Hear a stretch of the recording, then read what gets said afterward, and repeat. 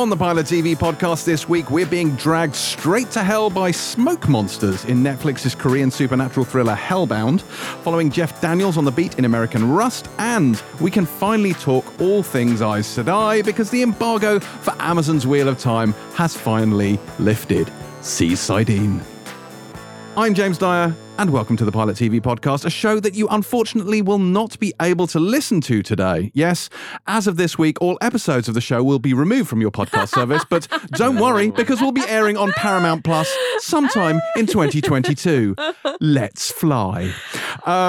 Joining me on the show, despite that fact, are my two co-hosts, TV's Boyd Hilton, and a woman who has just been appointed to the new role of Minister for Animation by the current British government, Beth Webb.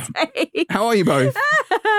Already tired. Fair enough. You've had a lot of me today, to be fair, because you were on Empire this morning, so you've had a lot of You've James. had a lot of me today. Yeah, like Beth was just, when she agreed to be on the Empire podcast, so she does, this is 4 hours of Dyer, like genuinely. And let's let the listeners in on the awful secret that we're taking us 44 minutes to get to this point where we're actually ready to record this podcast. But that's, due to one thing and another. Yeah, it's not been great. Although, having said that, if people haven't listened to the most recent Empire podcast, it does feature Beth's mum and dad. So if you wish to hear the podcast debut of Mr. and Mrs. Webb, then do listen to the latest Empire podcast. Why can't we get Mr. and Mrs. Webb on this podcast? Maybe we could get my gran on or something. I don't know. Do your parents listen to this podcast, Beth? They do now. Okay, good. Yes. Excellent. Hello, Mr. and Mrs. Webb. Loved having you on Empire.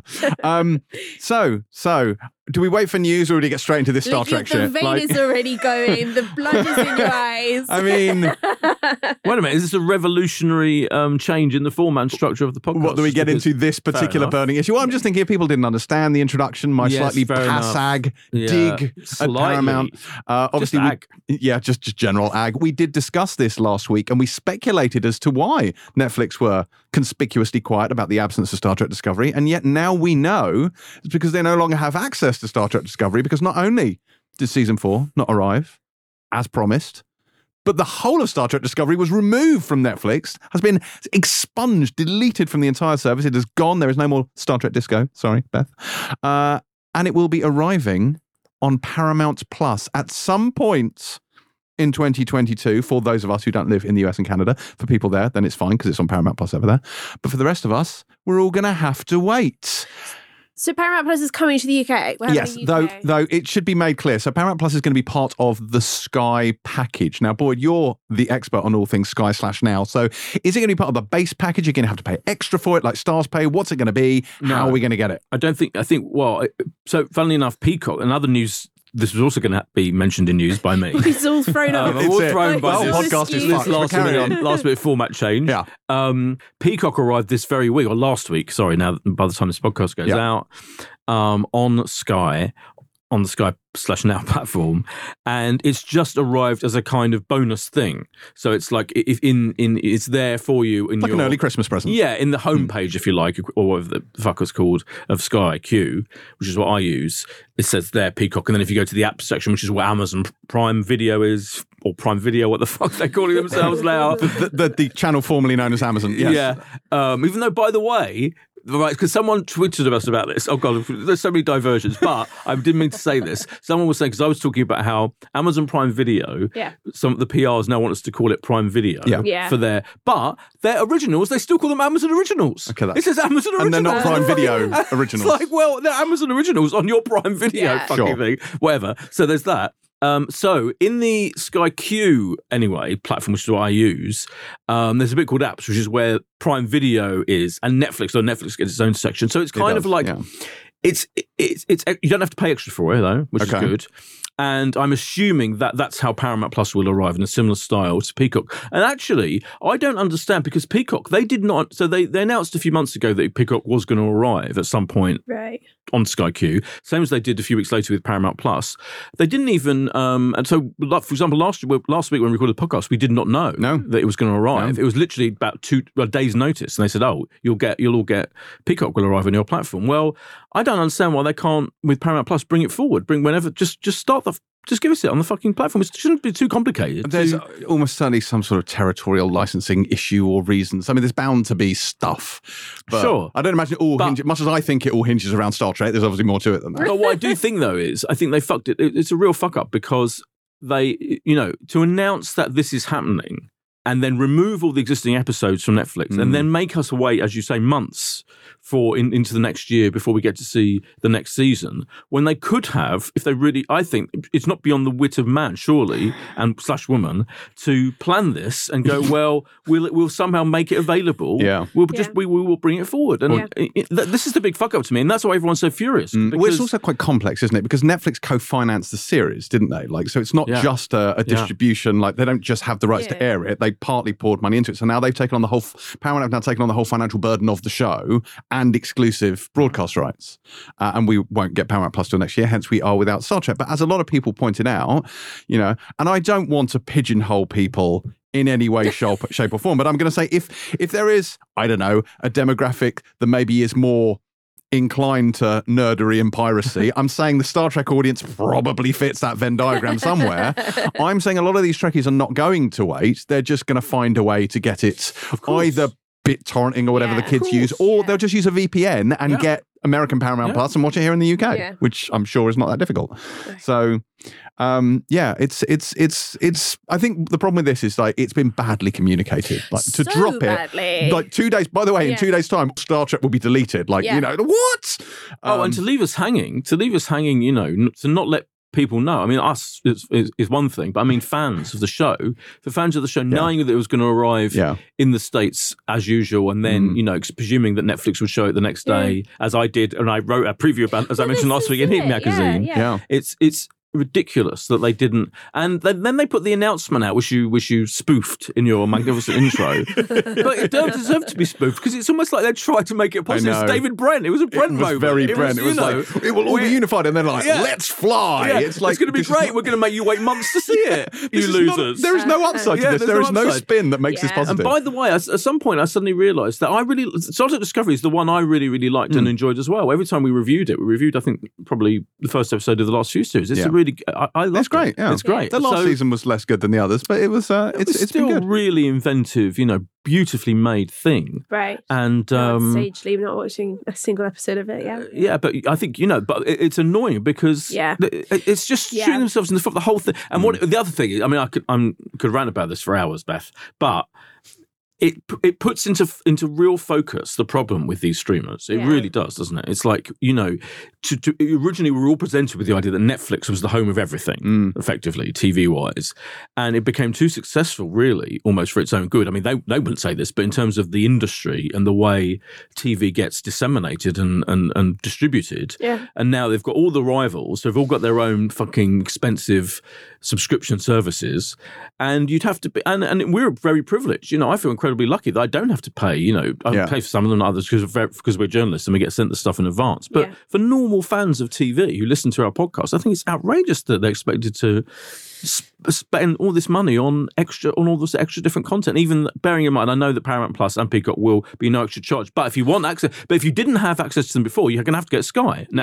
And this is so. How is it going to affect? I don't know. How does it affect Now, for example? Like if you're a Now person, not a Sky person, like are you going to be able to get it there? How? Which package do you need? Is it the entertainment package? Is there an extra bolt-on package? Like what is it? I'm pretty sure it will be the entertainment package. Yeah, you would think. And I'm assuming that it is available now. I will double check, but I it's an assumption I'm making. I mean, I understand what kind of Sky are doing because Sky is at risk of becoming a very anachronistic service, isn't it? For the simple reason that it's very expensive to get satellite TV, whereas all the streaming services are a lot cheaper. Yeah. And even now, if you go for the 3 packages plus the 4K thing, it's still only, £35 a month. So it's a lot cheaper than getting a full satellite service.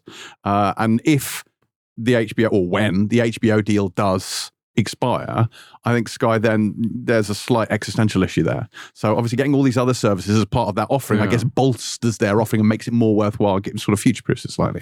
100%. But in a way, they've kind of ended up, because they are getting these other services all in one place, because you can get them, and sometimes you have to pay extra, sometimes you don't. They have packages that include Netflix within the monthly fee, for example, and they are getting Peacock, and we are getting Paramount Plus, albeit next year, unless they change their mind miraculously by the time this podcast goes out. So, in fact, it could end up with them having the easiest, simplest solution. Well, but it's still pay TV. You're still paying for it, whether you're paying for your subscription to Sky or your memberships to Now or whatever. You're still paying extra for it on top of when you were just watching Star Trek Discovery on Netflix. Yeah. So it's fucking complicated, isn't it? It's the bottom line. So to keep track of this stuff, and as you said right at the beginning, to get back to that simple fact, we did not know where we could watch this major, huge show with a massive fan base, one of the most iconic franchises in TV history. We had no idea where we were going to watch it. Like the week before it was supposed to until air. Literally like 4 or 5 days before it broadcast. We had absolutely no idea if or when. I'd be interested to know what was going on behind the scenes there, because it must be something be complicated. Pretty dramatic for it to drop, for them not only to just not communicate that whatsoever, but to withdraw with things like when Heat's gone to print, which is a massive source of entertainment news, like to misinform people and to let down publications like that, to get a little bit tradey. Something pretty shitty must have gone on. It must have been the complexity of the negotiation, sure. And as you said, the fact that Netflix has paid for, I mean, they must have paid for season 4, mustn't you would they? think, to a large extent. So I don't know what. So imagine that conversation, that negotiation. Well, we've paid for this fucking thing, and now you don't want us to show this thing, and they must have compensated them massively. And this is all, there should be a drama. I want a Ryan Murphy. This is what Ryan Murphy, Beth. There. Yeah, I want Ryan Murphy to make a 10-part series. Stop giving him the about Stop giving him rope. Netflix Actually, versus unless Star he Trek. does hang Netflix himself versus with it. Paramount, Star Trek, Trekking, Netflix v Paramount, American Trekking story, American streaming wars. American streaming wars. It is a fascinating story, and God knows what it must have been. Negotiations must have been going on to the last month, unless they just completely don't give a shit about what people are planning to watch and what people need to know. But it's what you said about Sky earlier. It's actually quite an interesting one, which is the holy grail of this is integration, isn't it? Sort of bringing these disparate threads together. And I think Apple TV do it decently, like they try and unify them within that app. And I was playing around with the Amazon Fire thing. Sorry, the Prime Video Fire Stick. I was playing around with the Amazon Fire Stick recently, and that tries to sort of simplify things together. And Sky Q, again, is another way of kind of drawing things together. But it gets to the point where you don't want to wade through like acres and acres of awful UI, sorry Amazon, to find the thing that you want to see. Like, because sometimes it's just like, where the fuck is this thing hiding? I don't want to be playing Where's Wally? I just want to watch something. Where is it? It's very upsetting. All of them have. I find all of the like the home pages of weird. Some like Netflix. Sometimes the biggest show that you think, well, you assume in your, then your mind it's a big show, and it takes ages to find it. Sometimes it's the because they're also reliant on technological issues of ways of discovering stuff that is clearly flawed, heavily flawed. Yeah, these algorithms are much more concerned with algorithms. That's the word I was looking for. Thank you. Making you watch the things they want you to watch, as opposed to the stuff you are trying to watch. Yes. It's a slightly. We just need to go back to terrestrial telly. We need to go back to 4 channels. 4 channels when I were a lad, Beth. Yeah. 3 channels, and you were thankful for it. We want to go back to 4 terrestrials. I genuinely remember the day the Channel 4 launched. It's actually true. I remember when 5 launched with Spice Girls launched Channel 5. Yeah. Yes, I remember that. That was much later. Channel 4, the first thing I saw on Channel 4 was some kind of war film, and I remember a bomber flying over the sea in black and white. I don't know what that was. Perhaps someone can tell me. Don't know. But 4 channels, terrestrial, flip back and forth. Everything you need. Yeah, everything you Radio need. Times with your marker. That's it. Let's go back to that. Fine. VHS, bring it back. I do wonder whether what it's going to be like in 5-10 years, like whether it'll be like this. Kill myself. It would just be like a constant ether surrounding you, powered by Amazon, not Prime, not video, and you just have to like blink at what you want to watch, and it'll like come at you. I do think weirdly, like services like Sky might be onto something, which is splurge a load of cash to just get as much as you can under one roof. Oh, because for some people, especially like if you're slightly, I don't want to be ageist anyway, but if you're not particularly tech savvy, if you are quite a bit older, it's so baffling. And then I just want to watch a TV show. Where do I find it? It's not ageist. I haven't got a fucking clue. I really don't. I mean, to be fair, Beth, you've only had a TV for 6 months, so I understand that there's a learning curve here. So. To know where to watch, and the other thing someone pointed on Twitter I saw, which is absolutely true, is this whole idea that we can now watch everything somewhere at the touch of a button, and it will stream, and we can watch it in our own time, is also a complete fiction because, of course, things get, not just Star Trek, but loads of things get taken off one service, and then you wait for it to land on another. And sometimes, one of the interesting things about Peacock arriving, for example, is that there are loads of Peacock shows that are already like Sky comedy shows, so now they're late branded. It's like Saturday Night Live. I was thinking, so you can watch Saturday Night Live, which is on Sky Comedy, but it's also now on Peacock. And isn't Friday Night Lights now all on of Friday Night Lights, Peacock? all of House is on there. Yeah, Beth is great. You should watch it. It's brilliant. You should definitely watch it. Yeah, Battlestar Galactica. Yes. Right now, all of these, but some of these things have been branded as part of different Sky channel. Is it the same thing? Is it exactly the same HD transfer? I'm like, it just adds another. It's fucking confusing. And Friday Night Lights is on all four as well, I think. Yes, so it's in both places. Yeah, it's in both places. Yeah. So it's really confusing, and I just think it's.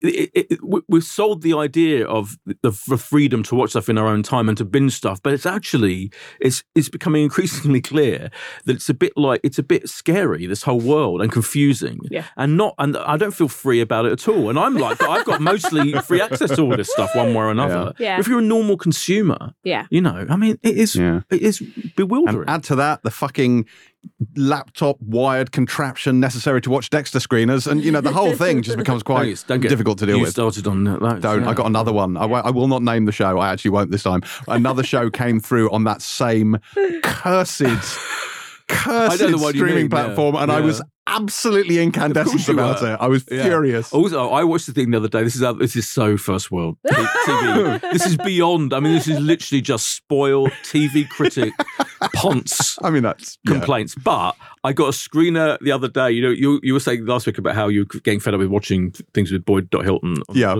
I had one the other day where the whole top quarter of the screen is taken up by saying when the embargo is on this thing. It literally was like embargo episodes 4, 5, 6, and then my name, and constantly throughout the whole thing, not taken off at any point throughout the whole fucking thing. I felt like I was reviewing my own embargo notice.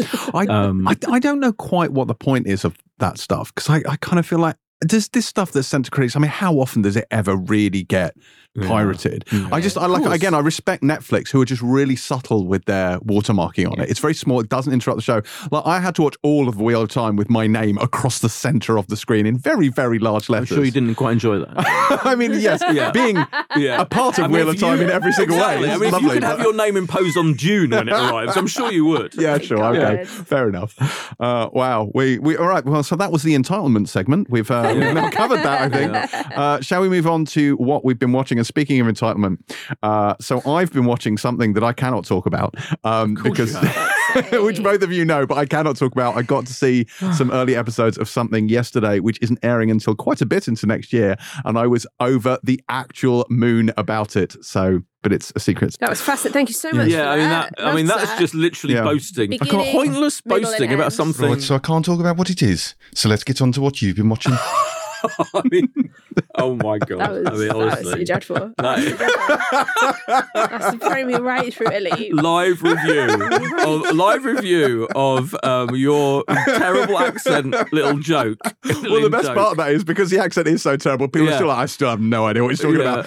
Anyway, that was dreadful. The other thing I've been watching, Boyd, is I followed you down the Sinner rabbit hole on iTunes, and I'm now, I would say, up to date. So I think we've had 5 or 6. I can't remember how many I've watched. Well, it's really good, isn't it? No spoilers for the inevitable review that we will do. Yeah, it's really good. I'm enjoying the Sinner a great deal. I forgot about it. When you're buying off Apple. Yeah, that's right. Yeah, it's on iTunes. Yeah, it's pathetic, isn't it? Yeah. It's not pathetic. No, it's not. It's amazing. It's just annoying that is yet another way that you have to watch. That's another variation on it. Or if we weren't such entitled twats, we could just wait for it to appear on Netflix. But that's another random thing, by the way. That the shows that arrive on iTunes that are on other streaming platforms, not Apple streaming platforms. Like it's a USA show, and it's on iTunes, and some other shows that are on similar channels don't pop on iTunes. I mean, Star Trek Discovery might be on iTunes for all I know. Who knows? It might end up. Could be. It's possible.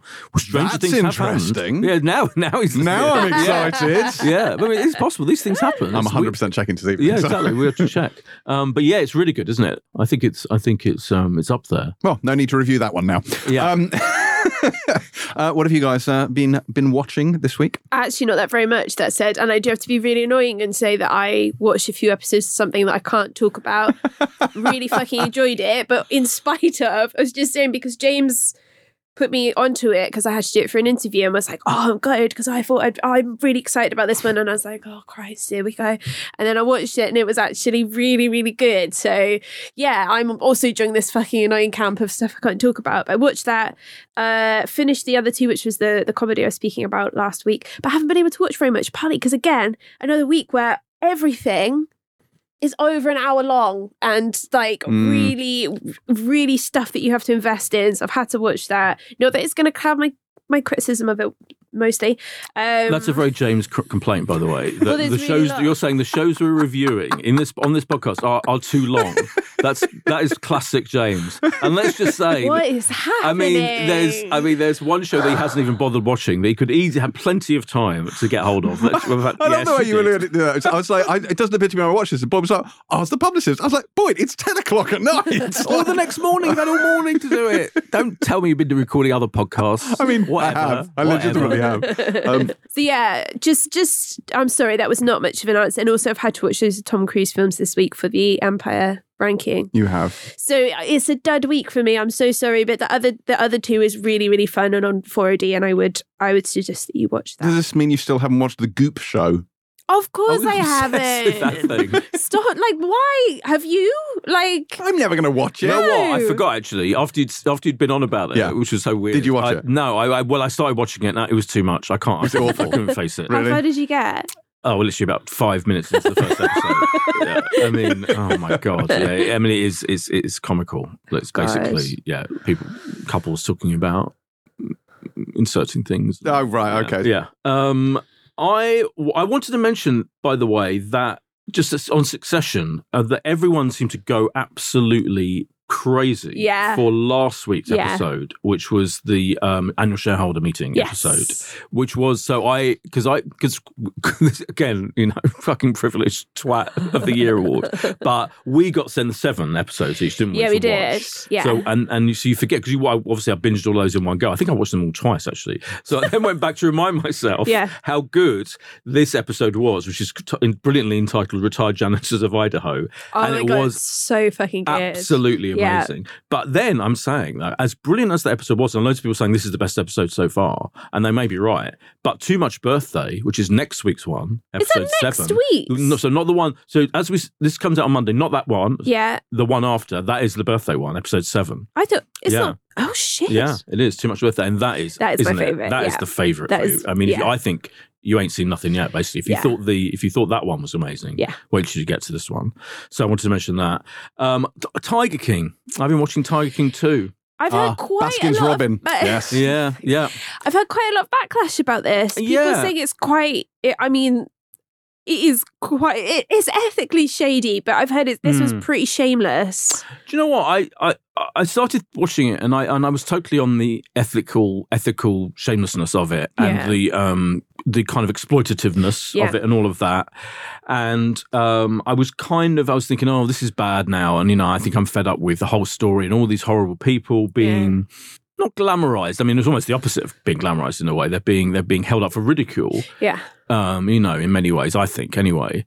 And you can't but ridicule these characters. People like Joe Exotic, who is in prison, who is featured on Zoom chats from prison, by the way, throughout. Surprise. And all his associates and lovers and husbands and exes and business partners. They're all, most of them are, what people euphemistically call larger than life. They are, but they're, Carol Baskin, all of these people are preposterous to some extent or another. Yeah. And you can watch it with that, from that basis, kind of almost like it's a comedy, like it's a real life comedy playing out. And of course, there are still, as far as I'm aware, 1, if not 2 fictional scripted versions of this story to come. But then, do you know what? I started actually watching it, and it is still an absolutely fascinating story. Really?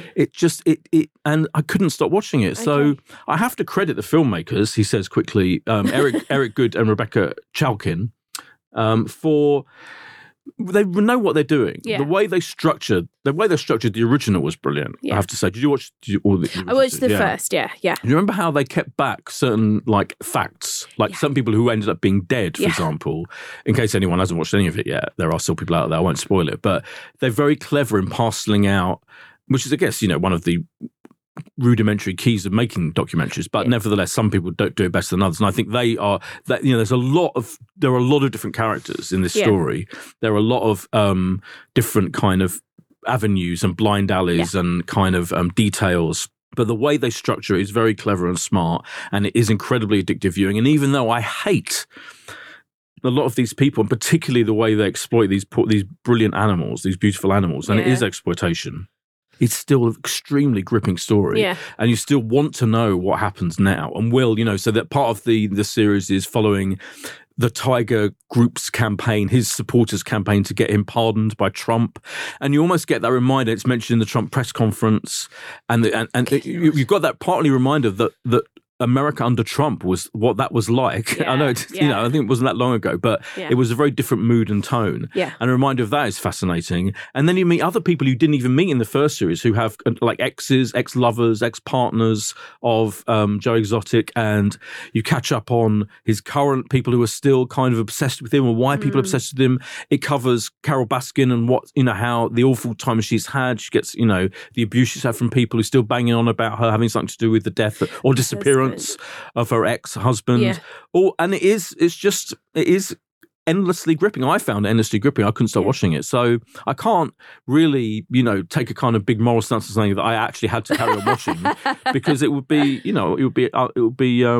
gratuitous of me. But there are some amazing moments still. Really? Like, remember that Carol Baskin went on Dancing with the Stars, for example. Carol, the equivalent of Strictly. Yeah. This woman who's like complaining. She's still, as far as I'm aware, in legal dispute with Netflix She's over the with second everybody season. at the With moment, everybody, isn't he? And he's not happy about the way she's been treated by, and now she goes on Dancing with the Stars as a celebrity, and she wants us to take herself seriously as this conservationist looking after the animals that Joe Exotic exploited. It is endlessly fascinating look at the insanity of this whole world. Have you seen the stuff where Daisy May Cooper has been hiring Carol Baskin to record threats to her publisher? Yeah, fantastic. It is amazing because allegedly Penguin are not paying Daisy May Cooper of This Country fame to the last check for her book, for her publishing deal. So she's getting Carol Baskin. She's communicating solely through Carol Baskin and these recorded threats to Penguin. It is fantastic. It's absolutely extraordinary. Yeah. Oh, and the loose women pop up at one point. There's a clip of loose women in the which I was not expecting in Tiger King. James. Super. James is looking askance at the whole thing. Well, it's the collision of things I don't care about together is magnifying my... No, never. Nor will I, ever. Of course. There's also a place where I keep thinking of things I noted down. There's also one of the Tiger King blokes is now in charge of a club called Sausage Castle. Oh. Yeah. Is that where you went on Saturday night? Yes. When I went clubbing last weekend, it was to Sausage Castle. It was fun that we were, but I was in a club as well. Were you actually? Genuinely, I thought you were just being incredibly sarcastic. I was being sarcastic as well. One here. I fell asleep at 10 to 9 on Saturday night. Oh, what is wow. going on? I left before 4. I mean, I got back at 2:30, I think. Yeah. That's funny. Yeah. Mine was a birthday. Mine was it was in fashionable East End, Hackney. Oh, I was in Sloane Square. What you've changed? Clubbing in Sloane Square. Was this like an extended date? No, it was nothing like that. When we went with some friends, we went to a nightclub, as the youth call it, for tacos because it did tacos. Why I didn't choose it, I just went along for the ride. Ended up going there. There's a whole thing where they have to take your driving license when you go in and scan it through a machine. I was like, no. Well, when I last went to a nightclub in the late 1980s, there may be a whole thing at that place, but there was a whole thing. Maybe it's a Stone Square thing. But yeah, so they had to, and so we went there for tacos, and then there was a point when. Obviously, we were the only ones there because we got there at like 11 or something, and that's quite early for a nightclub. And when it started to fill up and they cranked the music up, I was like, I can't hear what people are saying. We need to leave.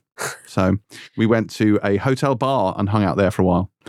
So you're kind I wasn't at the nightclub till 4 a.m. I went So clubbing. you're at the nightclub Yeah. eating tacos. You left- I went clubbing the and truth I is- got in at 4 a.m. and those two statements are 100% now true. we're getting the truth. They're just not It's all part of coming the out same now. sentence. Yeah. That's more. Yeah, that's like how. Yeah, you not be able to speak because it's too loud. Yeah. And leaving. When I was in the bar, Yeah. when I was in the club, I was literally sitting in the corner eating tacos. And then when the tacos were done, I was like, can we go now?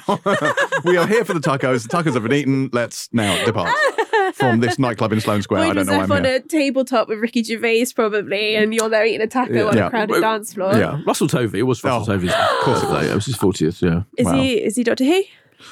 I no idea, generally no idea. But do you know what? There were so many. Let's just say there were It's the Sin cast members there, right? Oh, Obviously, that must have been so much fun. yeah. There were loads of a couple of other really great actors there. So, and I did say to someone at one point, if the next Doctor is not in this room right now, I will be amazed. But I didn't go from one to the other asking them. them. I thought that would be be Boyd, I intrusive. feel you've kind of shirked your responsibility as Slightly, a crack yeah. pilot TV journalist to get the exclusive on a nightclub on Saturday night. Yeah, and such as the state of giddiness and let's face it, drunkenness that I probably if I'd have asked, They'd have just I gone, would have found "Yeah!" out. Yeah, would have kept to myself though. I'm very good at that. You've probably forgotten. Like the famous have you? story I told you, must have told the story about when Matt Smith showed me a picture of himself on the set of the Doctor Who anniversary I special. don't think you did. No. Oh yeah, in Soho House one night, very very late. I think it was like 2 a.m. or something, and it was in the toilet of one of the of Soho House. And Matt Smith, who I met a couple of times, hosted a few Doctor Who, season launches and things. He showed me the picture of him and Tom Baker on his phone, which was a massive secret. Matt Smith just don't give a shit, does he? And he was like, "Yeah, don't tell anyone. How amazing is this?" I was like, "That is the most amazing thing I've ever seen." I kept it absolute secret and didn't tell anyone. I don't think he quite realised that he What he'd remembered that he showed done. me. Yeah. Because he likes to laugh, Matt Smith. That's for sure. Yeah, that was one of the great moments ever. That's amazing. Yeah. That's very funny. Yes, our Saturday nights were different. That's all I'm going to say. yeah. There was also a lot of drag in my Saturday night. I'm very jealous. Yeah. I want to be at that party eating a taco. Yeah, I think the two fair things enough. combined would probably work well. Yeah. Shall we have a listener yes. question? Beth, would you like to introduce this week's question? I mean, yes. All right. That Go was on. natural. That was That's simply- natural, and it's in no way because my phone isn't here and I can't look at it. But carry on. All right. It's from Gareth Brooks. Question for the pod. This has probably already been asked in a previous listener question, but perhaps for new Gareth. listeners like myself, what is the greatest ever pilot episode of a TV show, and what is the worst pilot that actually was an amazing show? I imagine we have at some point talked about this before, but given how long we've been doing this podcast, I genuinely don't remember. So sure, let's do this again. So what are the greatest pilots of all time? That's quite a tall ask. I often find that the second part of this is quite interesting because pilots have to do so much heavy lifting. You do very regularly get quite laboured pilots that become great shows. It's tricky, isn't it? Like, it is tricky. And I do love to see the transition from the pilot to the money. Like the hairstyle suddenly glossy, high, beautiful, like the sets much better. But yeah, some of them really do set, like, the worst for me, I would say, which went on to be an amazing show, was The American Office. And that's not to say it was a really bad show, but it really did. I mean, it's indicative of the whole first season of The American Office in that it really did try to kind of coast off the back of The Office, like shot for shot in some cases. And it was only when it started to do its own thing that it became really, really good. But off the back of that pilot, I was like, what was the point of this? Really, what was the point of this? I was really uninvested. And now I love it. I love the US Office. That was probably the worst for me in terms of setting the tone for a show. That was probably the worst. Similarly, I was thinking Parks and Recreation had a very... But that was the whole first season, wasn't it? Well, first two seasons, you could say. But the pilot was particularly not mediocre, just mediocre, introducing too many characters and it was caught up in the concept because that was supposed to be, I feel like it was supposed to be loosely tied to The Office, wasn't it? Was, yeah. So yeah, it was a very similar situation, I think, and I think that Parks and Rec took even much longer than The Office to find its feet and to become a. Oh, I loved it in the second season. Did you like the second season? Okay, I mean, I haven't gone back and watched it. I have to say the second season, so maybe I should. Maybe I'll have a look. And the other one, the other sitcom, legendary, not amazing, pilot was Seinfeld, which was the Seinfeld you were Chronicles. Going to say that, right? Because I'm very predictable. My answers, in the same way that when Buffy used to be the answer to every single listener question, no matter what it was. What's the best English period drama? Well, Buffy had an episode. But I do answer Seinfeld pretty much to everything. But the pilot episode, which was called the Seinfeld Chronicles, and introduced the whole idea that Jerry was a stand-up comedian, and how does he get his inspiration for his jokes and his bits was the kind of loose idea of it. Yeah. But it's just a very slow, it's this pace you notice. Yeah. That those, I mean, again, similar to what I was saying about Parks, I think the first 1/2 seasons of Seinfeld are very slow and clunky, and there's brilliant moments in them. And George is a brilliant character right from the off and all that, but it definitely suddenly flies. It starts flying in the third season completely. But the best, I think, Lost, because my feelings about Lost, as I've expressed many times, that it totally fucked up the ending. And the whole of the last season, and pretty much the whole of the most penultimate season, when it went parallel worlds and all that. But that opening episode is incredible, astonishing, and that kind of changed TV. That was like a landmark for television, and at a time when I was still Billy 4 channels, basically life changing. It was on the fourth of your Billy 4 channels. Yeah. Wednesday nights, I think it was at like 9, and I used to live for Wednesdays at 9. I used to live for Lost on a Wednesday night on Channel 4. Yeah, it was so good. It was phenomenal. It's just so ambitious and everything. It just and in fact, interesting. I think like the opposite to. I think it kind of sometimes particularly in drama pilots. I think, particularly in maybe fantasy sci-fi ones, where they put all the effort into that pilot, and actually things tail off quite quickly. I'm not saying that did happen with Lost. I still think the first 3, maybe even 4 seasons of Lost were pretty impressive. But there are a lot of shows where that put a huge amount into that opening episode, and they did explain the high concept and introduce the cast, and then it kind of becomes a bit of a letdown 2 or 3 episodes in. But Lost was huge, massive. Yeah, they were going to kill Jack off, weren't they, after the first pilot? Yes, which is interesting. So Lost Sopranos has an amazing pilot with the ducks in the swimming pool. I think is absolutely wonderful.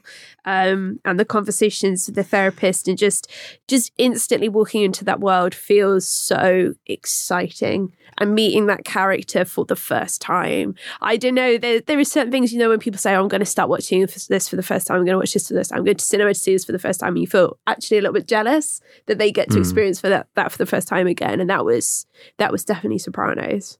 Breaking Bad has a great first episode. Yeah. Well. It's in the same way, like the concept, they introduced the concept and the core kind of characters brilliantly. It starts at the end, of course, Breaking Bad, and then flashes back. Oh my God, yeah. It's almost like everyone's decided they had to copy that format because that became prestige TV's narrative trickery, which they employed very, very brilliantly all throughout Breaking Bad, really. But certainly in that pilot, in that first episode, it was astonishing. Of course, we haven't mentioned The West Wing yet, because I think we just assumed that. It's just the correct answer for absolutely everything. I don't mention The West Wing pilot mainly because of my secret shame that I watched it when it first aired and was like, and didn't carry on watching it. But we don't talk about that, but we pretend it didn't happen. Because it was very long and I was young and stupid. Of course. So it is one of the all-time great pilots. It is. We watched it back when we did our West Wing special. Indeed. Last year. Was that this year? Last year? I can't remember. I mean, time has no meaning. Yeah, time has no meaning. But I was because I don't think I'd rewatched that for years. It's amazing. I mean, I know you watch it every few months. I genuinely did watch it. I think last week because I'm doing my annual kind of like plow through. I haven't talked about it here because I just assume that the assumption is that I'm always watching The West Wing at one point. So that is incredible. It is a brilliant hour of TV. Brilliant 40. The first episode of Alias is another one. Actually, so much goes on in that. It feels like a Bond movie just on your TV, and it was a very propulsive first episode.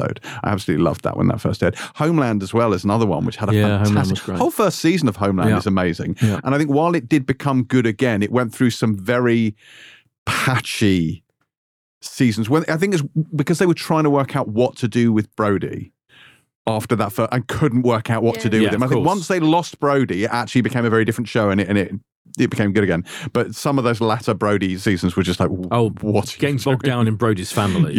Never get bogged down in Brody. No. First episode of The Walking Dead is another one. Incredibly good. Incredibly good. Yeah.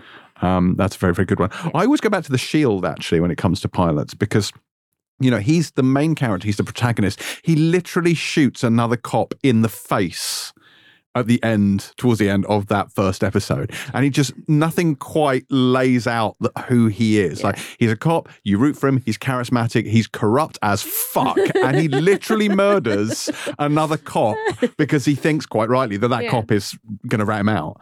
And so he shoots him in the face.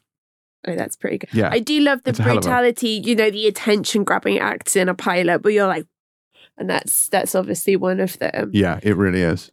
One, of course, that I'm surprised you didn't mention, but of course Beth hasn't seen it, but the first one of Friday Night Lights is amazing. Yeah. But genuinely, a lot of people have been watching this recently since we've been talking about it. And just what happens to Jason Street, I won't spoil it, but that very first episode is incredible television. It really is. Like, it really grabs you. What happens? Well, Beth, I don't want to spoil it for you. So, I went to see it. It's good to laugh. Yes, it is. It is. It's a joke that never gets old. Any other surprise? You didn't mention Atlanta? I was literally just about to, if you would have given me but a moment to breathe. I just assumed it was a show you haven't seen. So. I had a bit lined up for Atlanta. I love that one because it's light on exposition. You meet all of the characters, and I feel like you're, again, with like Tony Soprano, you're instantly engaged.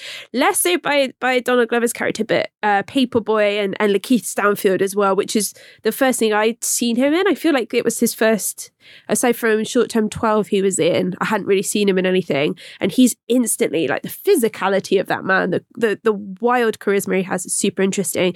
And then that show is so tonally ambitious as well. That kind of Twin Peaks in, like, the nighttime in Atlanta is just so interesting against the world of this kind of aspiring rapper. Everyone's poor, everyone's angry.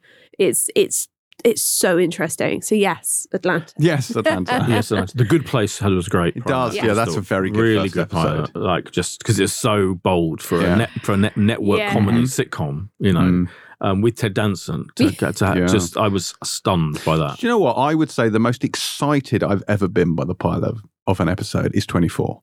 Like, because I'd never seen anything like that at that particular point in time, at the kind of early sort of years of peak TV, but also just it being in real time and just the intensity of Kiefer Sutherland just going around just yelling at everyone and like shooting his boss with a tranquilizer. You're like, what is happening? Like, it was so insanely over the top and high octane and completely relentless.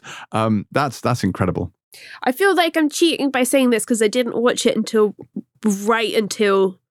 like 20 years after it came out. But Battlestar Galactica.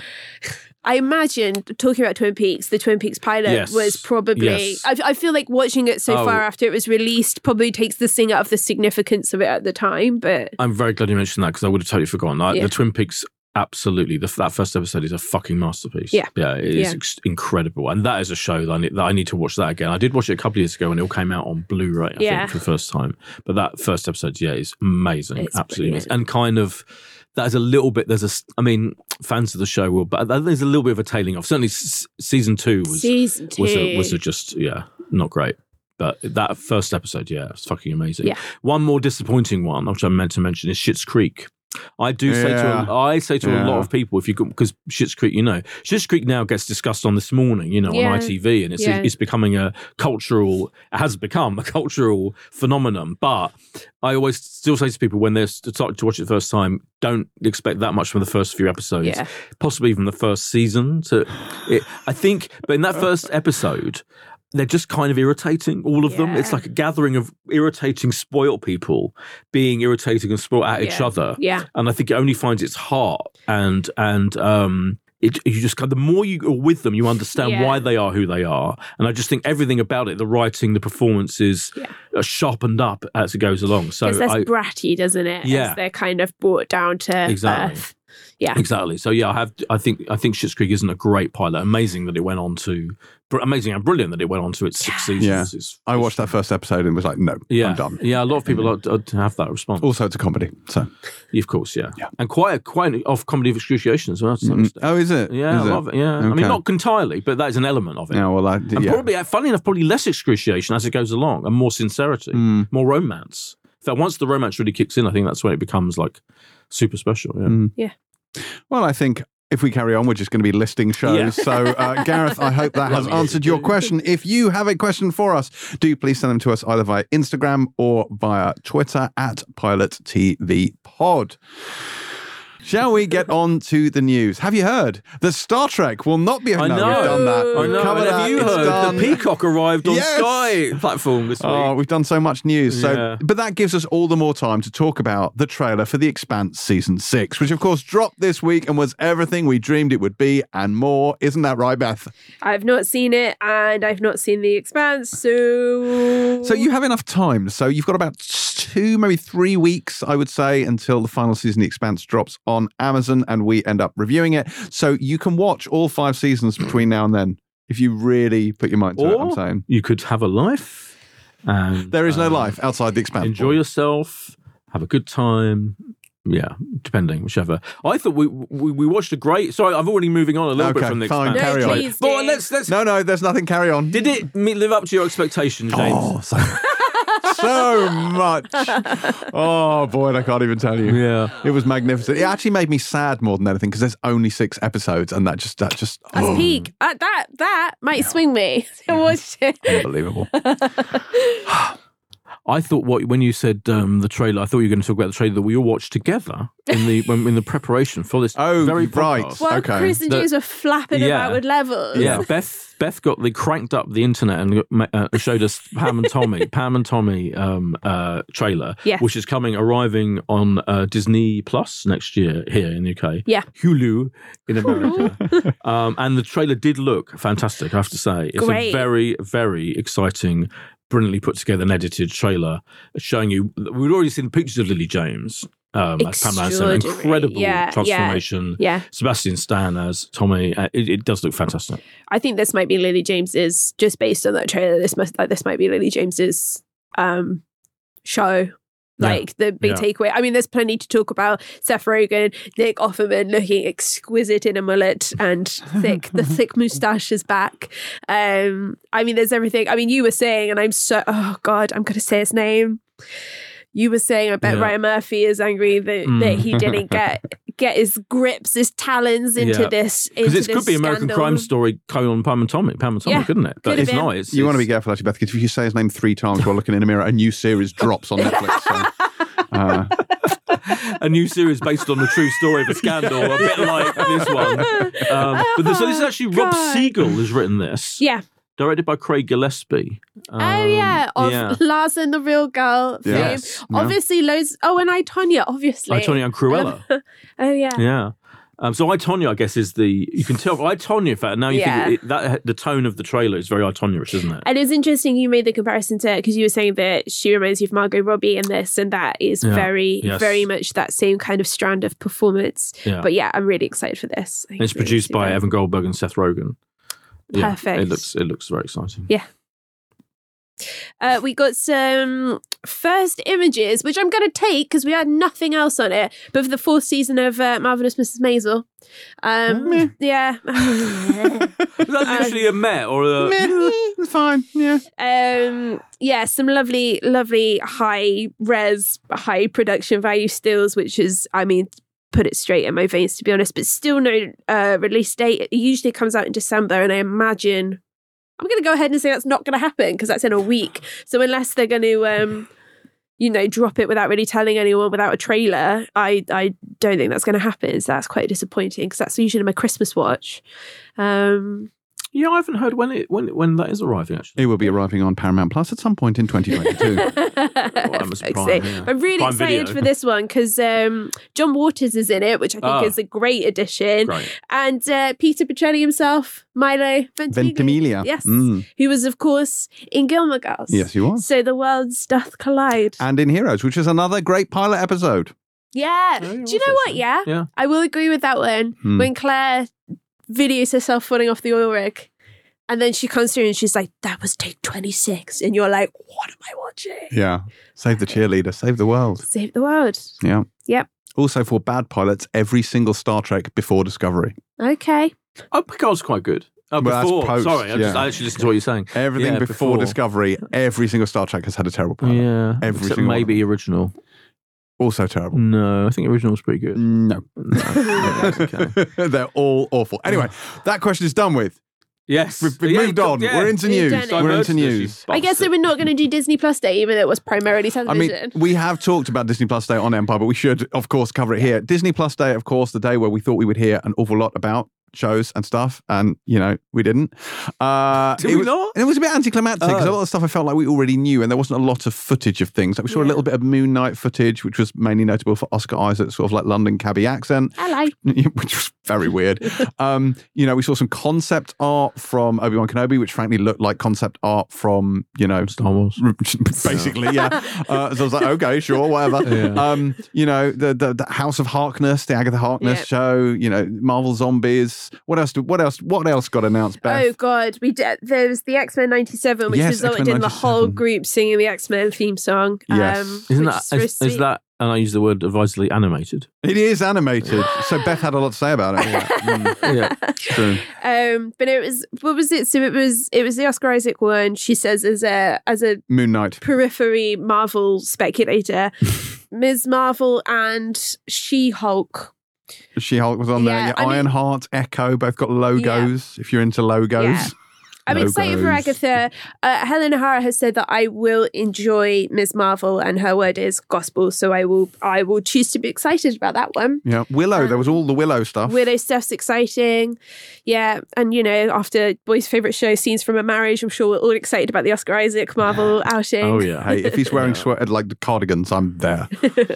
I think I'm more there for him doing an accent, a weird accent, than him just being a bit dull on scenes from a marriage. He is. You are talking about Duke Leto Atreides. Have some respect. Oh yeah, sorry, I forgot. Yeah, I mean that's. Oh yeah, I mean he's a god in usually. Yes, he not in is. Scenes from. But yeah, so like the Disney Plus Day, there was some stuff, but it was all just felt a little bit. But genuinely, that's how I felt. Like someone says to me, "What's Disney Plus Day?" I said, "Oh, there was some stuff." Yeah. Because it was all stuff we kind of knew existed, and we saw some logos or sort of like little minor things, or some other stuff that was announced that that's sure. Yeah.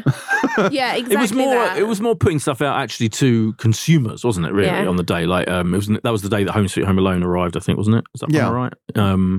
And other things, other Marvel films debuted on the platform. I think. I suppose I was expecting big things from this day, and I felt quite let down by it in the end. But having said that, never let Disney let this be listened to you. Never let James Dyer down. He will have it in for you on this very podcast. That's it. What I wasn't disappointed by was the fact that the Halo TV series teaser leaked on Facebook ahead of time. Oh, shit. I think they accidentally put it out as a Facebook ad, and it showed Pablo Schreiber putting on the Master Chief helmet. Beth, you'd have been very excited. Beside myself. Oh, yeah, it's so good. But someone calls is making that. Who's the creative team behind that? Yes, Beth, funny you should mention that. It's Ryan Murphy. No, it's not. It's actually not Ryan Murphy at all. Ryan Murphy's Halo. I mean, that Could would be, you imagine? That would be, I would watch that. Great. Yeah. I would 100% watch that, 14 yes. hours. I do know that the episodes are going to be directed by a number of people, including Otto Bathurst of Peaky Blinders fame, the guy who shaped Peaky Blinders into what it is today. So that's pretty cool. Has there been any news that isn't Halo/Disney related? Or Star Trek related, or streaming related. Did you know that the next, that Courtney Cox is doing this show called Shining Vale, which is written by Sharon Horgan? I did know that. Yes. No. Yeah. I didn't quite know about it until I read It's about it in this week. March, I think it is. Yeah, so it's coming to. Yeah, the reason you knew about it because you sent the press release. I got the same press release you did. But I didn't know before that. Is what I meant. It's a Stars play. It's going to be Stars play March. But I like the idea of Courtney Cox in the thing written by Sharon Horgan. Oh, definitely. Co-created with Jeff Anstroff of Ground Floor fame. It's called Shining Vale. It's described as a haunted family comedy. Okay. Greg Kinnear is in it as well. Oh, great. Yeah. I think it sounds spiffing. Spiffing. Yeah. It sounds absolutely spiffing, says Boyd. Yeah, there you go. Great. That's a bit of news not related to those other things. Are we done with news? Yeah. Okay, let's move on. I've got bored of news. Half this podcast is news. We began with news. You were bored by news about an hour ago. That's true. That's true. Let's move then on to reviews. And first up this week, a week after it aired, in fact, but that's embargoes for you, we have Amazon's lavish adaptation of Robert Jordan's fancy series, The Wheel of Time, taking place in a world in which men who use magic go mad and powerful sorceresses called Aes Sedai shape global events. This, of course, does see a bunch of people on a quest to save the world despite being pursued by Trollocs, Fades, and minions of the Dark One. But never mind the Trollocs, it's the Wheel of Time. Isn't that right, Beth? Yes. that was very good. Well done. Well done. Well done, you. Well done, you. I only watched one episode. I have to put my hands up and say, but really didn't mind this, and I did go in with the That is the kind of endorsement I was looking for. Really only watched one episode, didn't want to watch the rest, but I really didn't mind this. I really did not mind. In fact, potentially, I mean, I saw you gave it 3 stars on the Empire Review, and I would go higher than that a little bit. I quite enjoyed the first. You would give it 4 stars. I think I would. That's interesting because I think the first episode is dreadful. Genuinely, so I watched 6 episodes of this, right. But I thought the first episode was. I don't think it's as much their fault as anything else because it's the way the story begins. It starts with a slightly sort of tropey setup, which I think is a little bit tired. It's not until the plot starts to get quite, tangled and twisted, which it does. And I thought every episode got better. Of the first 6, I thought each one was consistently better. The third one particularly good, and then 4th and 5th. But I thought it built momentum as it went. Again, as the plot gets more involved, I just found at the beginning, I was just like, what is going on? And I just don't think they help themselves. Right. Because there's a big battle in the first episode with a lot of sort of Trollocs. Yeah. And they do look a bit Trollocs. Yeah. And... but genuinely, I do love saying Trollocs. You really do. But genuinely, I thought that is going to put off a lot of people. And I thought, now, bearing in mind, this show, which is the show that Jeff Bezos apparently stood up and said, I want Amazon's Game of Thrones, make Amazon's Game of Thrones, and they turned to this. Yeah. So that's what this is. It is rumored to have cost $10 million an episode. Now, to put this in perspective, the first season of Game of Thrones cost $6 million an episode. So you would expect this to look absolutely lavish. And you remember when the trailer first dropped, and my concern was it looks a bit cheap. And I was watching the first episode, and I was like, where did they spend this $10 million? Is the catering just off the fucking chain? What I love about this whole thing is this is supposed to be Beth's fucking review of the show. Literally, you have literally. What do I think about Wheel of Time? I mean, pivoted. At one point, even a chance that I'm giving you. Exactly. Draw breath. Yeah. You fucking jump. When is he? I was actually sitting here going, when is he going to... Is this Beth? Did I miss something? Is Beth's review of this show has it started yet? I apologise. Keep it in. You're not sorry at all. You're not sorry at all. Yeah, don't edit this. Don't edit the James explaining of this. I'm going to leave this in. My Wheel of Time jacking of your review. Sorry. Let's go back. Beth, tell us about the Wheel of Time. I'm fed up of this. James jacked. I've been James jacked. Oh. So the exposition was cloggy and silly. I actually didn't think the Trollocs were so bad. I thought they were genuinely quite scary. I think what I chose to do was see it through slightly different lenses. So I didn't know about the 10 million per episode, even though you've told me. I've probably just mentally don't listen to anything I say. Yeah, that's fine. Listen to you. Yeah. So I wasn't thinking about it as that. I was trying, because we've kind of, let's be honest, shit on a lot of sci-fi that's come on recently and moaned about how much sci-fi we've got. So I tried to pause that rage for a little while, sit down and watch Wheel of Time. Didn't think about the 10 mil per episode and just decided to see it as like a scary world fantasy kind of epic. And I chose to see Rosamund Pike through quite a camp lens, which worked really well for me. So that's how I chose to see it. And because of that, I had fun with it. Like, I think the Trollocs, they probably could look better, but the character design was really interesting. They were pretty fucking scary, to be honest. And I thought so there's a scene in which they invade the village where the central characters have lived, I assume, their whole lives. And they basically tear it to shreds. And I thought that was genuinely quite scary. And I was quite anxious watching it. I think it was well staged. I liked some of the characters. It's inevitable, isn't it? It's inevitable of a show. Well, it was inevitable Game of Thrones in the first season. There would have been people in that where I'm like, well, you're a bit fucking drip, to be honest. And the same here. There's a lad in it. I feel bad for saying this, but I've called him Pouty McPouterson in this. And he looks like a Burberry model. He probably is a Burberry model. And I think he's kind of tasked, or he's going to be tasked with a pretty big mission moving forward, but for now he's just a little bit pouty and wears like a nice jumper, has a nice relationship with his dad, but for this he seems like a bit of a weak link. But I did really like the guy who I refuse to believe is not Aaron Taylor Johnson, to the point I was like, that's definitely 100%. I was like, I did not know Aaron Taylor Johnson was Bizarre. In this. And it's only when he sort of turns slightly against the light. I quite liked him. So he's Barney Harris. I still think it's Aaron Taylor Johnson, but I really liked him. He had what I call a case of the Bettanys, in that he has this kind of swagger to him that Paul Bettany had in A Knight's Tale, a fantastic character. And Don't get used to him. Yeah, I was going to say, he's already been recast. His character's been recast for season 2. Are you fucking kidding me? And what the fuck's going on with that? Yeah. Nobody knows. Yeah. Nobody Donald knows. Finn is taking over season 2. Who is? Carry on. Donald Finn, some dude. Oh, do I like it? Oh, do you know what? That's not the time for Googling that. Well, that's a shame. Maybe he looked too much like... That's Aaron it. They were Taylor just Johnson. everyone kept saying, why is Aaron Taylor Johnson here? Yeah, it could be. I mean, that's it. Yeah. But I thought he was really great in it. Marcus Rutherford as this guy, Perrin, in it, who gets some pretty fucking sad shit happens to him in the first episode. And I like their camaraderie. There's kind of this trio of lads in this. It's it's probably bad of me to say in a science fiction that favours women that I go for the male characters. But sometimes that's what happens. I like the male characters best in girls, for example. So I was really here for those characters. And I think Rosamund Pike, to be honest, is just having some fucking fun with this. Like, She's great. Yeah. I would not advise you to take this seriously. And I'm sorry to the people that do take this really seriously and love the source material. But I chose to see her character, Moiraine. I mean, even that's a camp name, really. It sounds like a talk show host. Helen's going to beat me up. But yes, no, I chose to see her as this kind of camp, like domineering woman who can do cool things with lightning whips. And I had a great time with it. So do you know what? Yeah. Pause the rage. Just sat and enjoyed this as a sort of fantasy high action romp. Had a nice time. Boyd.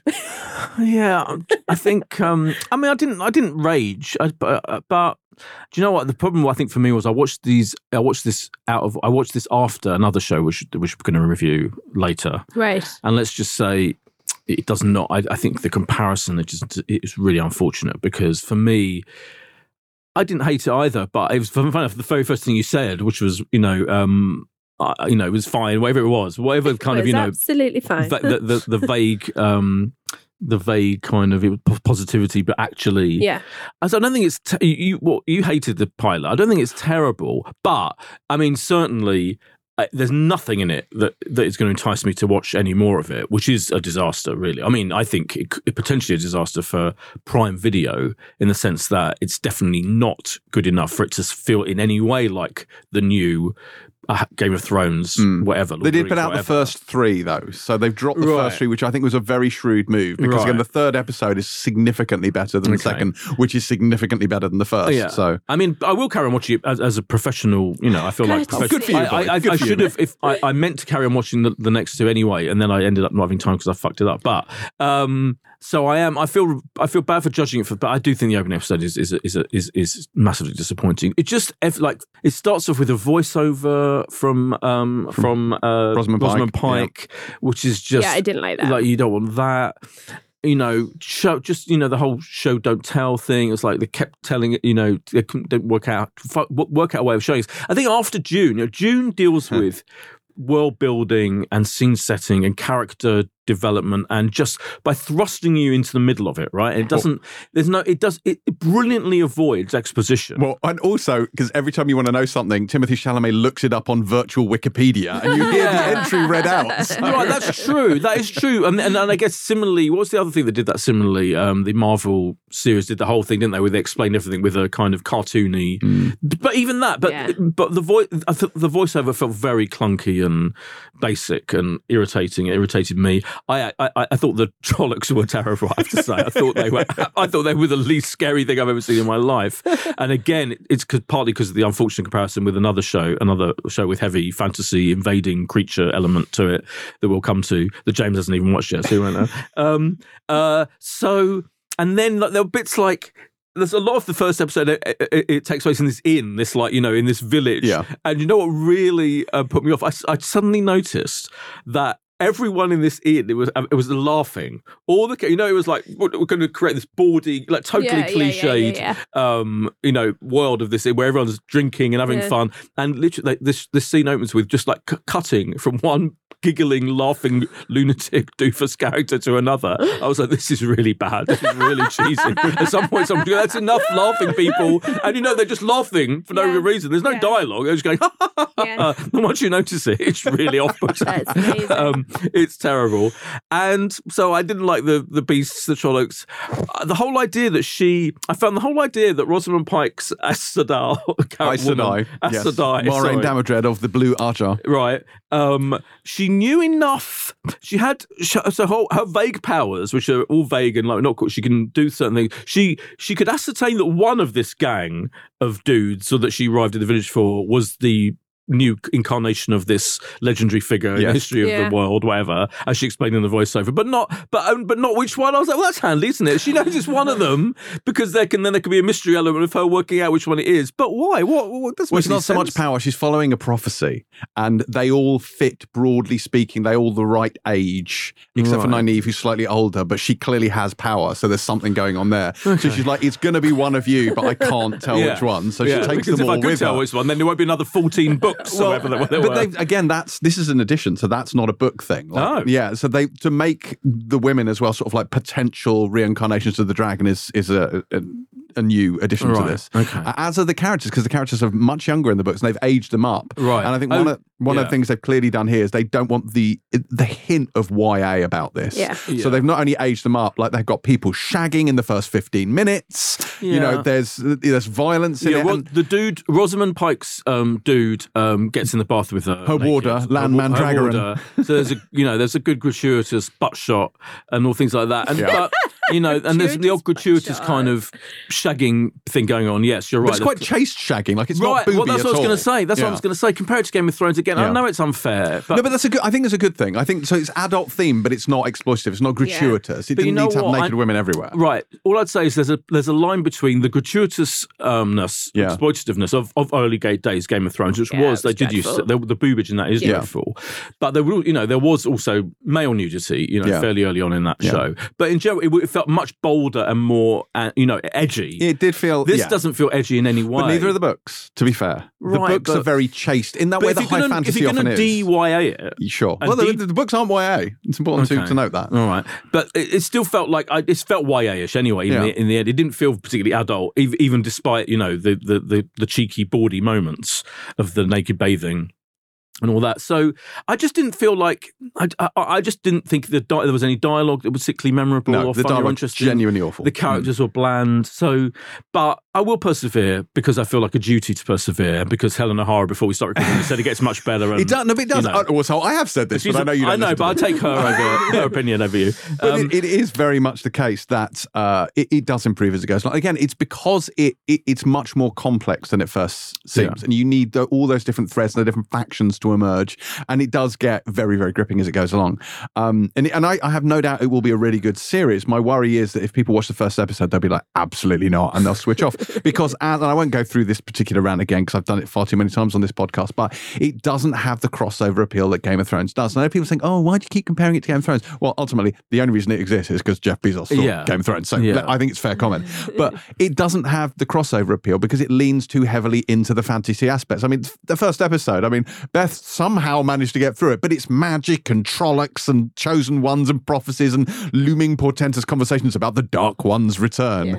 Whereas, the Game of Thrones begins with a kid being pushed out of a window by a brother and sister who've been fucking in a tower. Like that's something we can all naturally empathise with. But I actually don't even agree that I don't think it's the too much magic fantasy thing that's the problem with it. I mean, Harry Potter, but Harry Potter has a playfulness. Right, but this is so earnest. That's why I'm saying it's the tone. It's not the fact that it's complicated and there's magic and there's Trollocs and spells and all that is the problem. It's the tone, you're right, which is banal and it's neither edgy nor IA. It's kind of like it hasn't got an instantly, it doesn't grab you at all. And it's interesting you say that because some people have accused Dune of being like that as well, the film Dune, because it's very earnest and almost entirely humorless. But actually, I think reverence for world-building mythology works, again, if you strike the right tone. And I think Dune gives you that sense of magnificence and epic scope. And what this does, it's not funny, it's not humorous, it's not tongue-in-cheek, it's not playful, but it also doesn't feel epic. It feels quite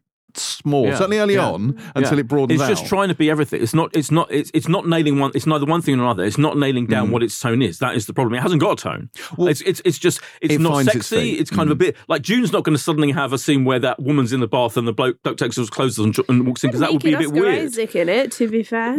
Yeah, that's true. Yeah, I mean, it wasn't a sexy scene though, was it? Right. No, it was quite painful. I still enjoyed it. Yeah, of course. Yeah, but do you know what I mean? I feel like you couldn't decide. It had a bit sexy, a bit edgy, but not really. A bit horror-y with the creatures, with the it was just trying to be all things to all people, and failed.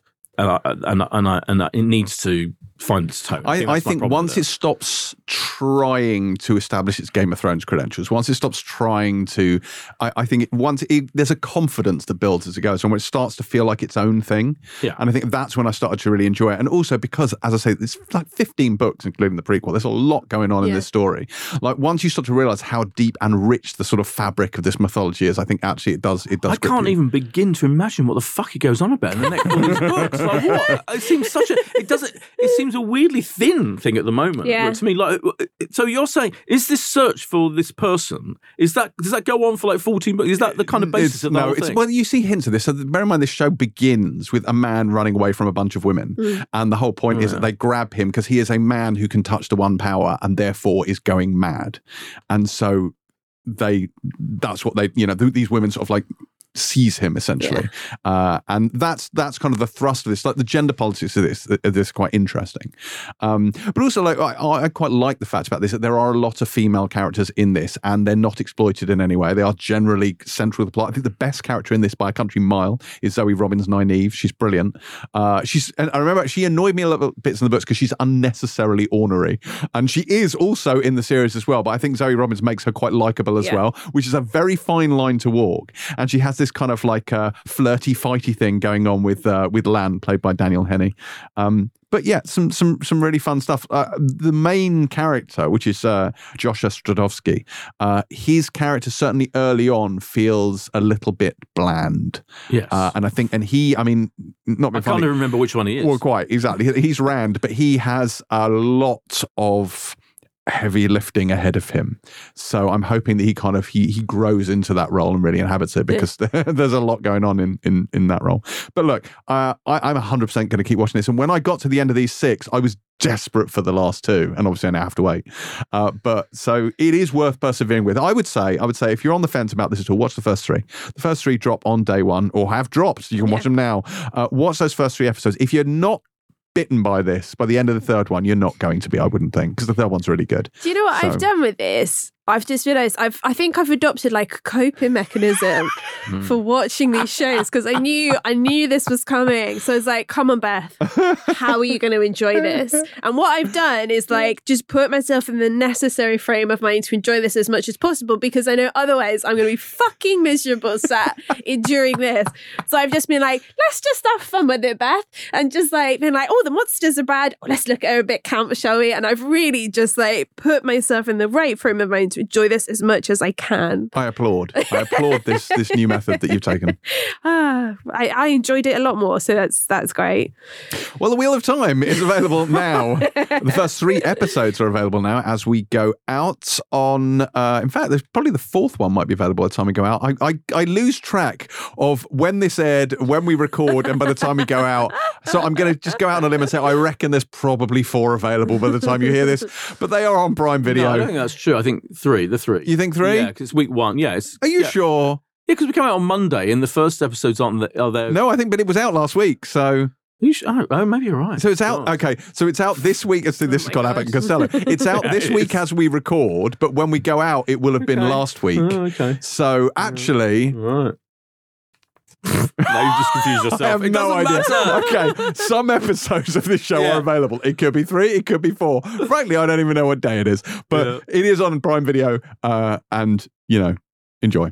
Anyway, next up, we have Hellbound, and this is a Korean language supernatural thriller in which people begin to receive portents of doom, only for unearthly smoke monsters to appear at the appointed hour and drag them straight to hell, at which point all manner of religious doomsday cults spring up and call it divine judgment. And if that sounds vague, it's because I haven't seen it. Because Boyd, when he requested screeners, didn't ask for me to have it's any. all my And, fault. yes, it is your fault. And so at 10 o'clock last night, when I was like, I can't see this in my queue. So I haven't seen it. Tell me, what, guys, was it good? Boys, well, funny enough, Beth somehow managed to get in her Netflix queue because she's got Self-sufficient lady yes, over here. exactly. That's right. I'm yes. just so entitled. I just assumed someone would put it there for some me. minion like me haven't magically got it in your fucking Netflix queue. Anyway, let's not get bogged down in that whole situation. Well, this was the show I watched before Wheel of Time. Yeah. And I have to say, this is as powerfully vibrant, funny, weird, horrific, scary, beautifully made, dazzlingly well directed, brilliantly acted, and fascinating and intriguing and enticing to watching more as The Wheel of Time was none of those things. And it's just, and I sat there thinking, poor Jeff Bezos is like, he wants a thing. No, we do not say poor Jeff Bezos. Right. We really don't. A very good point. Ever say a very those good words. point. That's Jeff Bezos. I imagine I would go, oh my God, there's a show that Netflix have got. It's a Korean show. It's from the guy who directed The Train to Busan. It's just fucking much better than this thing that we've just spent 10 million per episode on. And that's my feeling about it. And I know that's unfair probably. And, I'm sorry, I apologize to all Wheel of Time fans in advance, but it's just a brilliant, I'm talking of great pilot. I mean, what a fucking dazzling opening episode. The opening sequence alone. So you've got this opening sequence. So the whole idea of it is that there are these beings that somehow come down to Korea and warn individuals, seemingly random individuals, that they're going to die at some point in the next couple of days or whatever, and they give them the time, day, and place where they're going to come to an end. And it's them, these horrible, scary things, Smoke monster things, that basically, and in the first scene, it's spectacularly violent and gory, and the way they kill the first victim that we see in the show is quite astonishing. So it's definitely, if you are squeamish and if you can't take full on proper, evisceration of people, then don't watch this. Then it unfolds that it's kind of part detective drama. You're introduced characters who are detectives and they're kind of investigating this thing. And what I thought was really funny about it, and I think it's deliberate, is they're everyone, you're aware from the start that this is a mystical kind of supernatural thing, beings that have done this thing. But there's still people who try and doubt that it is by thinking that it's anyone who filmed it put CGI in. So it kind of touches upon, the people putting stuff on YouTube. Conspiracy stuff. And the conspiracy theorists still don't believe stuff, even if it's happening in front of their very eyes. There's that.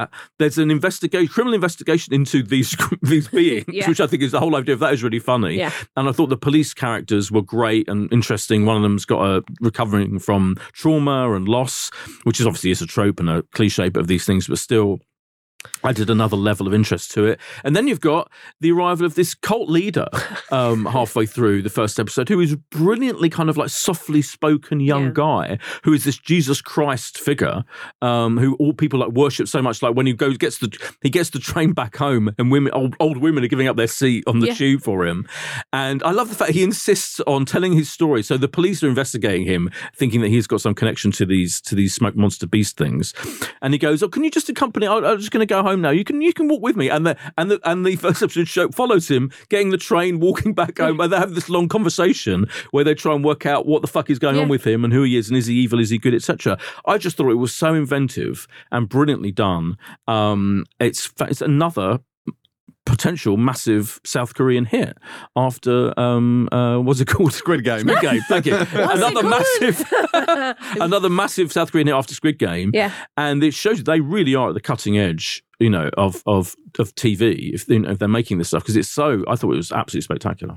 Yeah, I mean, Train to Busan, I think that was one of my favorite films of that year. Yeah, same. The sheer surprise, and it's on me for not being as schooled in South Korean cinema as I should be, but the sheer gleeful surprise of watching that film for the first time. And it carries a lot of that energy into this show. I mean, it's the first 10 minutes are like furiously propulsive, where it's this guy and he gets the time is up basically on his phone, and then these three creatures come down from God knows where and pursue him in broad daylight down a busy street, and it's furious. I think the only thing I didn't like about this, and I loved I've called him religious rock star Robert Langdon. Yeah, yes.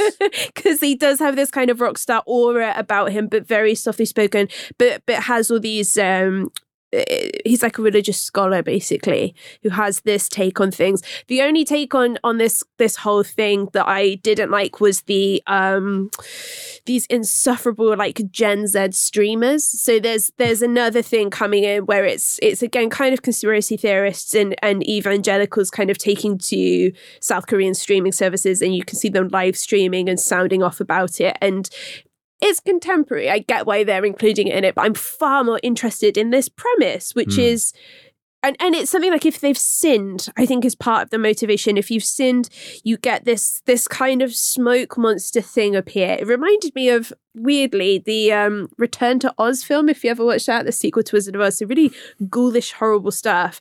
And it kind of manifests and it says when you're going to die, and then it goes away again. And that premise is fucking fascinating because, like, how would the world respond to that? It's very public. There's no getting around it. This is happening to people. It's an ongoing thing. That is fascinating to me. And the way it's ending is with the first episode is they want to live stream what happens on live broadcast, what happens to this woman who has seen she's like a mum of two little kids, and it's they want to broadcast it happening to her, and that's how that ends the first episode. And I think that is a focal point. It's fascinating. It's just some of the political stuff with the kids, with the youth, is a little bit too distracting for me. Everything else very on board with. The action sequences are extraordinary, absolutely fucking extraordinary. Yeah, that streaming guy at the end is annoying. Oh, you're right. Yeah, he's annoying. Yeah, he's kind of a dreadful thing. But it's just it does go on.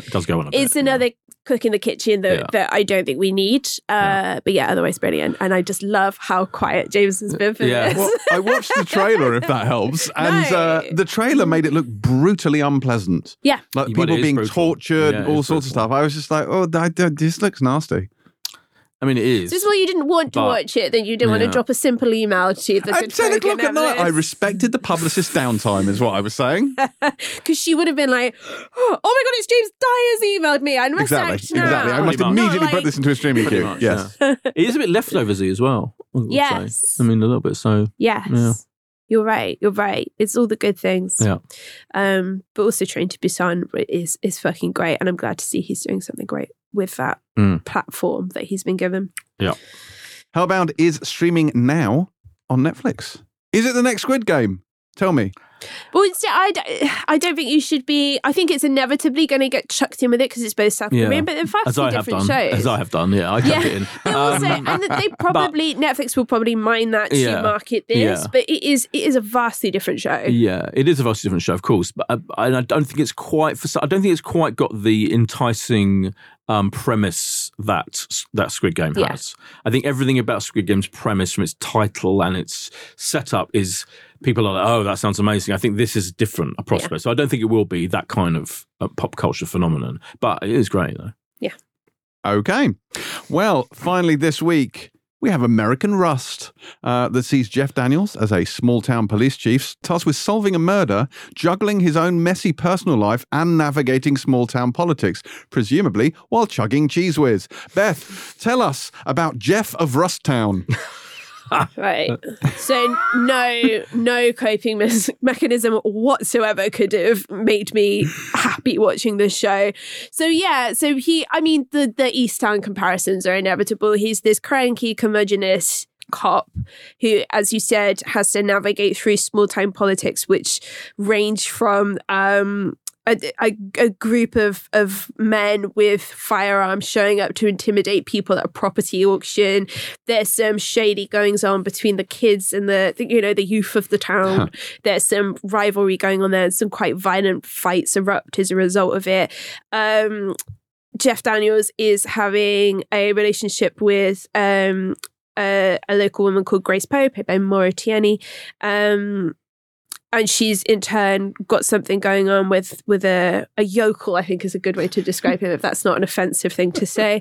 I voiced my own face, so we won't say that. Like, you said it now. But yeah, it's small town politics. Everyone's got a past, and sad things have happened in said past. Everyone's harried, everyone's got a lot of secrets, but they all love each other, but it's a tough love that they've all had to earn. It sort of fumbles with charm. It ends Mare of Easttown, and I do like with this. So who is the creator of this? The creator is Dan Futterman. Dan Futterman, an actor primarily, and you can sort of sense that in the direction of this. It's very performance led, and the performances are very good. And I like that the town feels very lived in by the time we get there, much as it does with Mare of Easttown. But there is just not an ounce of charm in this show. There's plenty of place for emotion. There are emotional connections between people.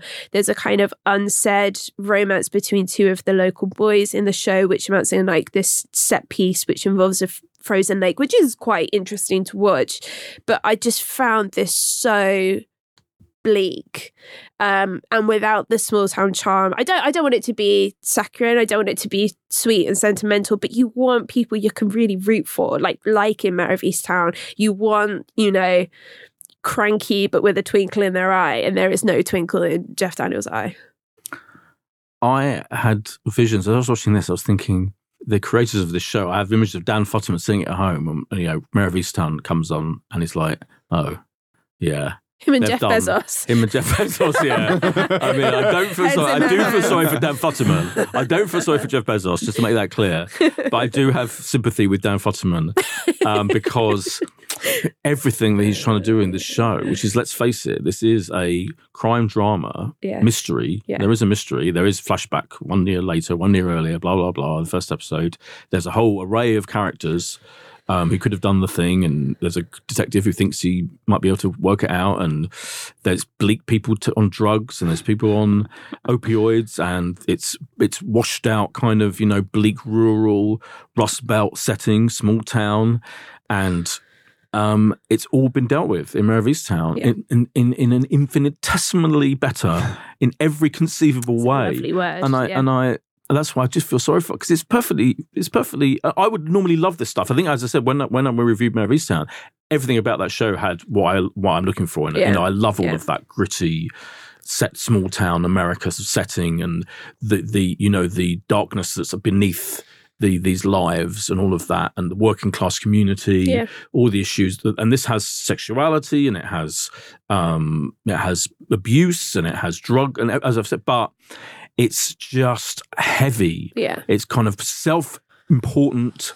There's no humor whatsoever. So in fact, as you alluded to in your intro, James, of watching Mare in Mare of Easttown munching on her hot dog in the car, and all of that, and that humanity and wit of that character, and of quite a lot of situations. Mare of Easttown, what it did was brilliantly not flinch from the harshness of all of the things that were going on with those characters, but it had humor all the way through. Not jokes. That's what real life is like. No matter how bleak the world, if a show hasn't got any kind of humor, and you talked about the seriousness of June, but I would counter that. Even in a way, there's a kind of underlying lightness when it needed to be. Even in June. In this, there is nothing. It's so ponderously heavy and self-important. Yeah. And we are dealing with drugs now, and we are dealing with, this now, and blah, blah, blah, blah.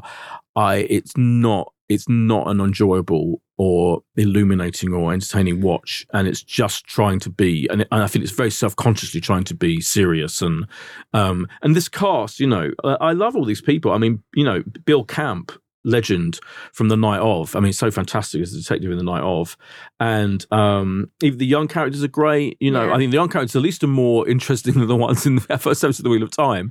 But Maura Tierney, brilliant. Yeah. Jeff Daniels, of course, we love him from that News from Newsroom, etc. But it's just lacking. It's just ponderous is the word. I can't think of any other word to describe it. And again, we have unfair comparisons is like the theme for me of this show, but it's just was there in my mind. Mare of Easttown. It's just the object lesson in how to do what this is trying to do. So this is based on Philip Meyer's book, isn't it? And I think which I haven't read. Yeah, no, I haven't read it either. Like the crux of this, of course, is that he's a very compromised police chief, and Maura Tierney is obviously his love interest in this. Her son gets into trouble, and then his loyalty is divided between her and his job, and it's what will he do to protect the son from what he may or may not have done. And I love Jeff Daniels, obviously Newsroom, big fan here.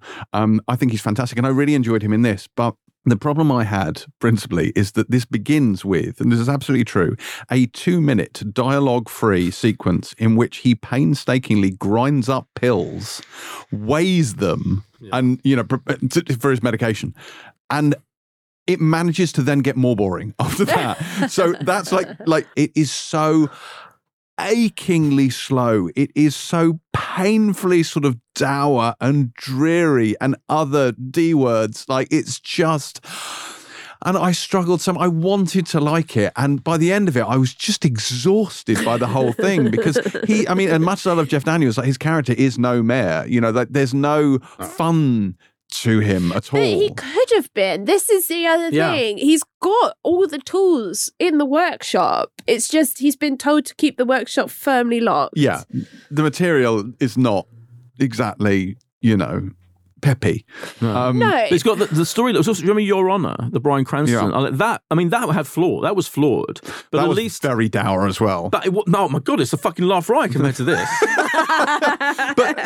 but also like a lot happens in Your Honor. Like it's quite propulsive. Things like this, like just nothing is happening. Yeah. Like, there are 9 episodes of this.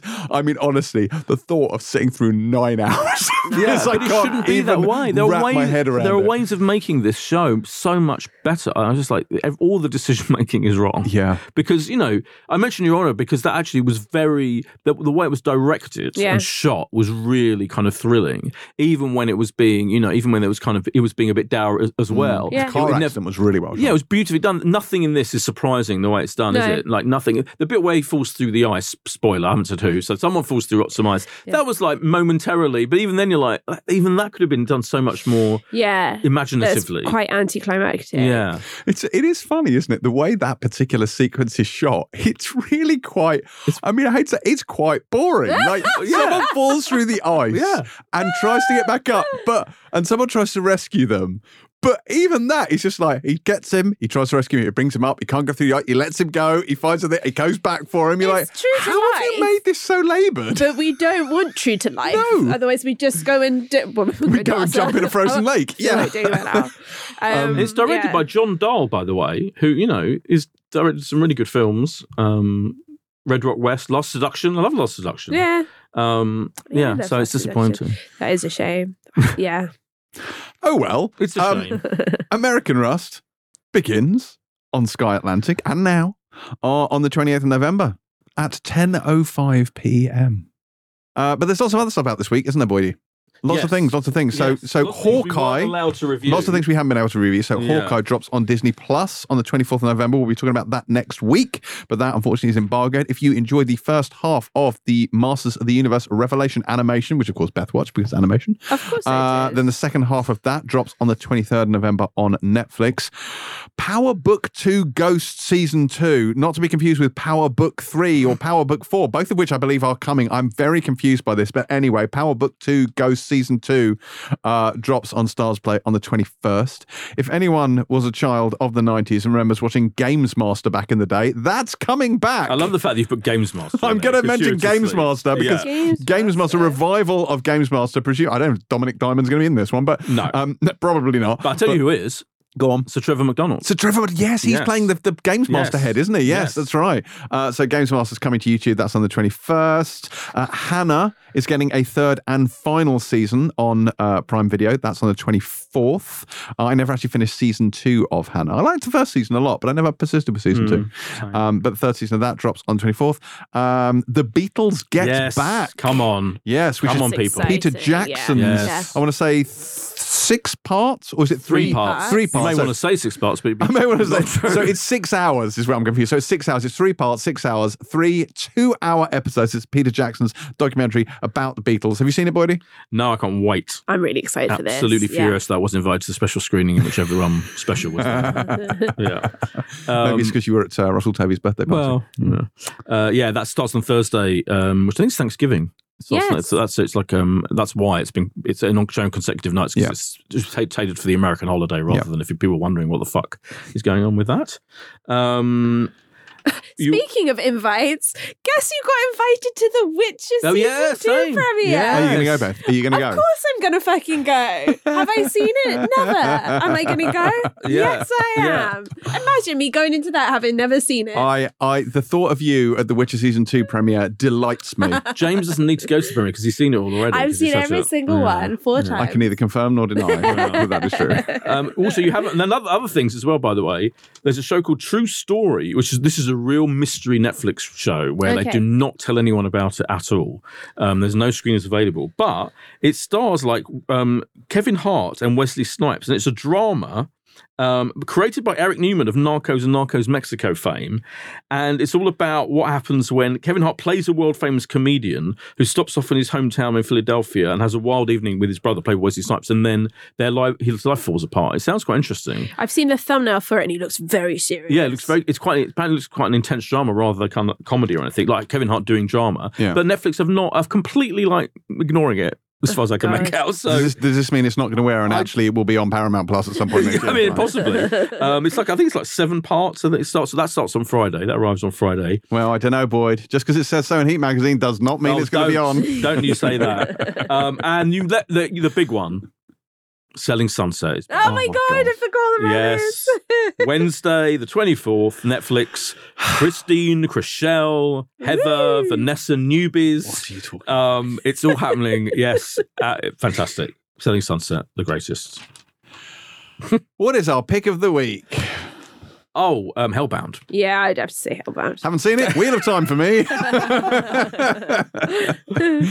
Oh, God. Well, I guess that is it for this week's show. So, as ever, please consider us when doling out your 5-star ratings on Apple Podcasts. It takes no time at all. And every one of you who has yet to leave us one will be visited by one of Hellbound's smoke monsters within the next 7 days. You can find us on social media at James C. Dyer, at Beth K. Webb, and at Boyd Hilton. And you can find us in your ears same time next week when we will be able to talk about Hawkeye, as well as quite possibly Child's Play spin-off Chucky, and I think Girls in the Wilderness adventure Yellow Jackets as well. So, exciting times. Pilot out.